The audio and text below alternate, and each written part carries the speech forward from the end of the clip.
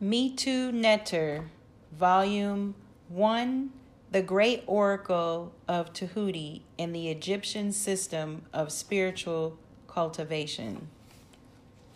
Chapter 1, Introduction, 20-minute read practice.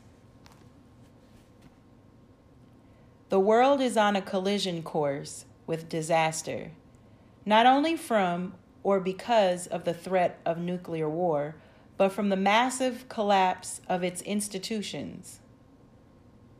For example, political, social, economical, religious, spiritual, educational, etc. It is the combined failure of these institutions and traditions that it is at the root of the widespread decay and stagnation that we are witnessing in just about every nation in the world. This state of affairs, a Kemetan priestess would say, is due to the lack of self-knowledge. This injunction has been quoted often by scholars, yet none have given much insight into its true meaning.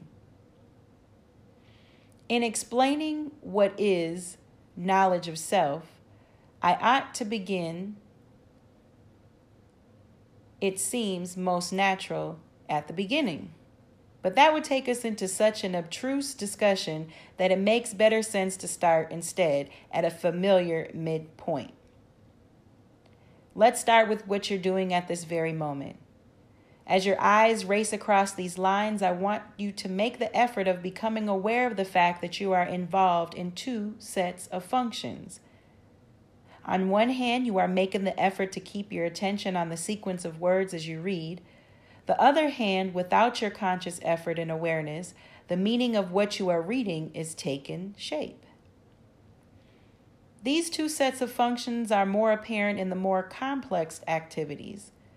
While you need to think of getting up and going somewhere, you need not think of the details of the muscular activities involved in getting up itself. They are taking care of you. When you type, dance, play an instrument, perform in a sport, dive, drive, write, etc., you can become aware of the fact that some part of your activities is performed without conscious effort. Now, this dualization of your being into two fundamental sets of functions is the central theme of self-knowledge. One part of your being is concerned with activities that you have to direct, while the other deals with activities that occur without your attention to them. You may have noticed that I have gone to a little trouble to avoid the popular designations like voluntary versus involuntary or conscious versus subconscious behavior. You will see later why. Let us for now label them willed and automatic, respectively.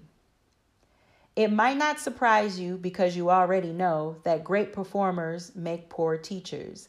Yet you might be surprised to know that you could not give an accurate description of how you walk or articulate the words that you speak, etc. if you fail for the same reason that most great performers do as teachers.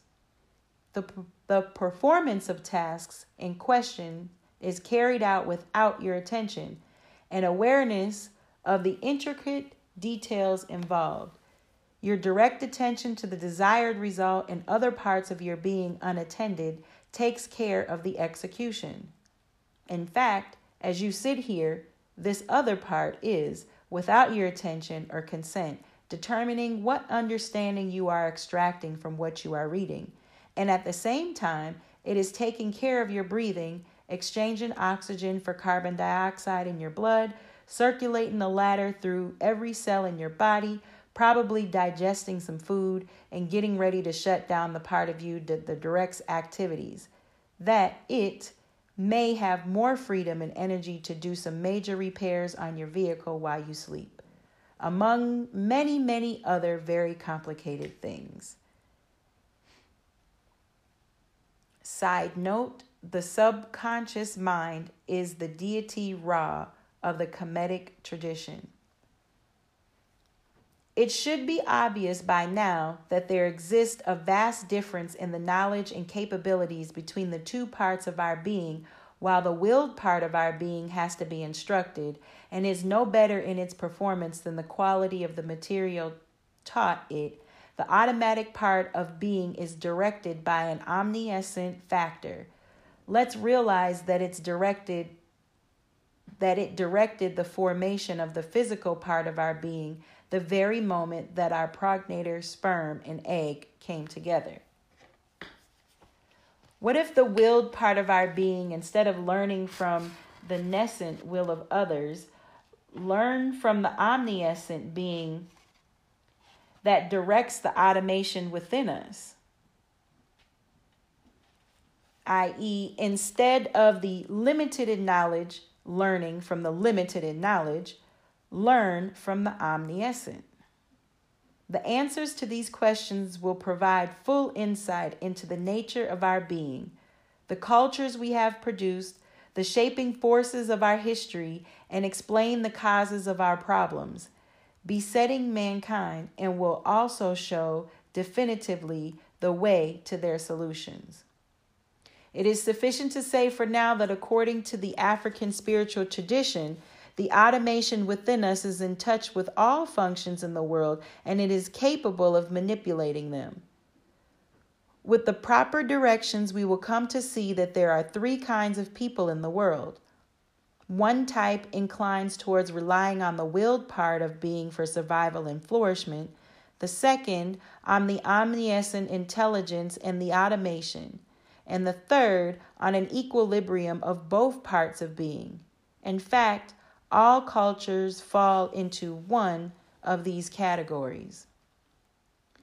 These three categories do not represent distinct types, but stages in the spiritual development of individuals and nations.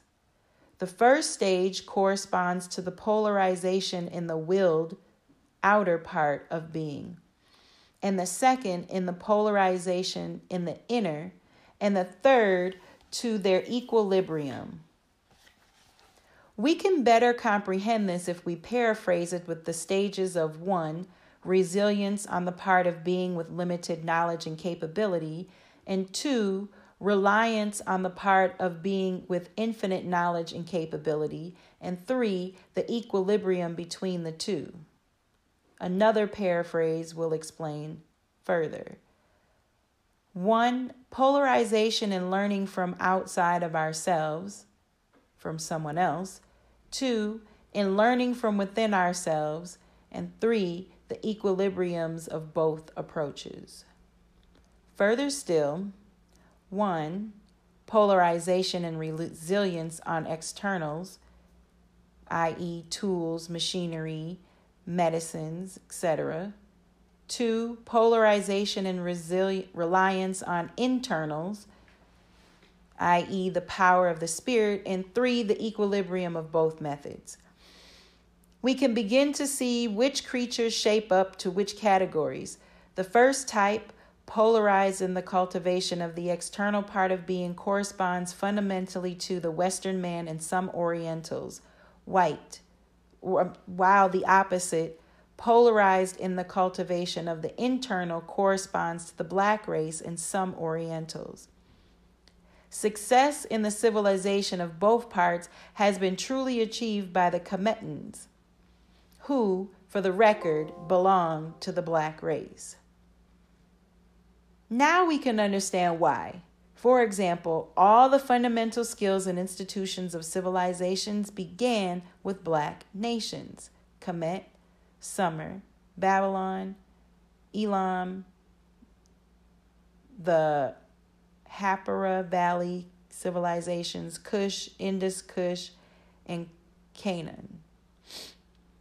Because of their people's ability to learn from the internal part of being with its storehouse of knowledge concerning every secret of the world, they were able to intuit 6,000 plus years ago the knowledge that forms the basis of our civilization: religion, mathematics, geometry, medicine, astronomy, writing, literature, agriculture, metallurgy, government, architecture, painting, sculpting, algebra, science, etc. Because Western man is polarized in the cultivation of the external part of his being, he had to learn these skills from others, Blacks and Orientals, who were able to learn these things intuitively. This brings us to the critical part of our introductory discourse. Underlying all the functions of the automation within us is a program of order. The maintenance of our bodily processes in a state of order according to this program is what we call health. We will come to see that this very same program of order is in charge of regulating the social behavior of people. Where it finds full expression in the social arena, there is morality, wealth, spirituality, and prosperity. True religion, we will come to see, deals with the techniques of communicating with the director of the automation within us in order to gain access to the power, storehouse of information, and the host shaping factors of our lives. The world is in a sorry mess, and now it finds itself because the dominant culture in the world is that of the external part of being. It is not enough to say that the external part of our being does not know much about creating and maintaining order. For, even if it did, it lacks the ability to generate order in the life of people. Hearing sermons and reading books on moral behavior will make you as moral as reading books on healing will heal your illness. The most of the book on health, for example, can do is to direct you to some means of directly influencing the automation. Yet, such information must have originated from some person's intuition. The same holds true for religious, moral, and spiritual behavior. All techniques on the subjects originated from the inner part of people's being. If you observe very carefully, you will see in the religions of the dominant cultures today, people are directed outside themselves for moral and spiritual guidance. In contrast, African and some Oriental cultures direct their members within themselves, a trance for intuitive guidance for the same ends. The differences are vast. We must recall the fact that the external part of being, however lucid on a subject, lacks the power to direct the processes that shape our behavior and bodily functions. Now we can fully understand the lack of wisdom in denouncing Westerners as hypocrites for preaching doctrines of such high moral values while their destructive acts in the world are unparalleled. The inner culture for accessing the program of order that is the shaping force of a harmonious social life, an essential prerequisite for man's spiritual growth and the flourishing of all social institutions, has been displaced by the outer culture, which is far from equal to the task. Although it is long on words on the subject of spirituality, as detailed account of the history of this phenomena is necessary for the understanding and the use of techniques in this book. But we first must get a better grasp of the structure of the subject.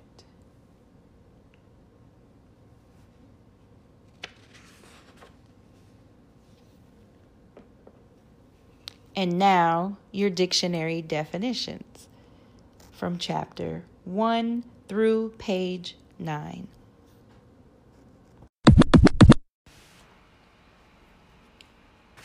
Definitions. First word.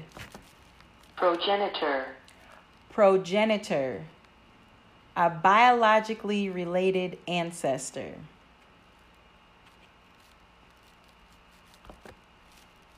Omniscient. Omniscient. Having complete or unlimited knowledge, awareness, or understanding, perceiving all things. Omniscient. Niscience. The lack of knowledge. Ignorance. Niscience. Metallurgy. The technique or science of working or heating metals so as to give them certain desired shapes or properties. Metallurgy. And this concludes the reading of Chapter 1, the introduction, through page 9.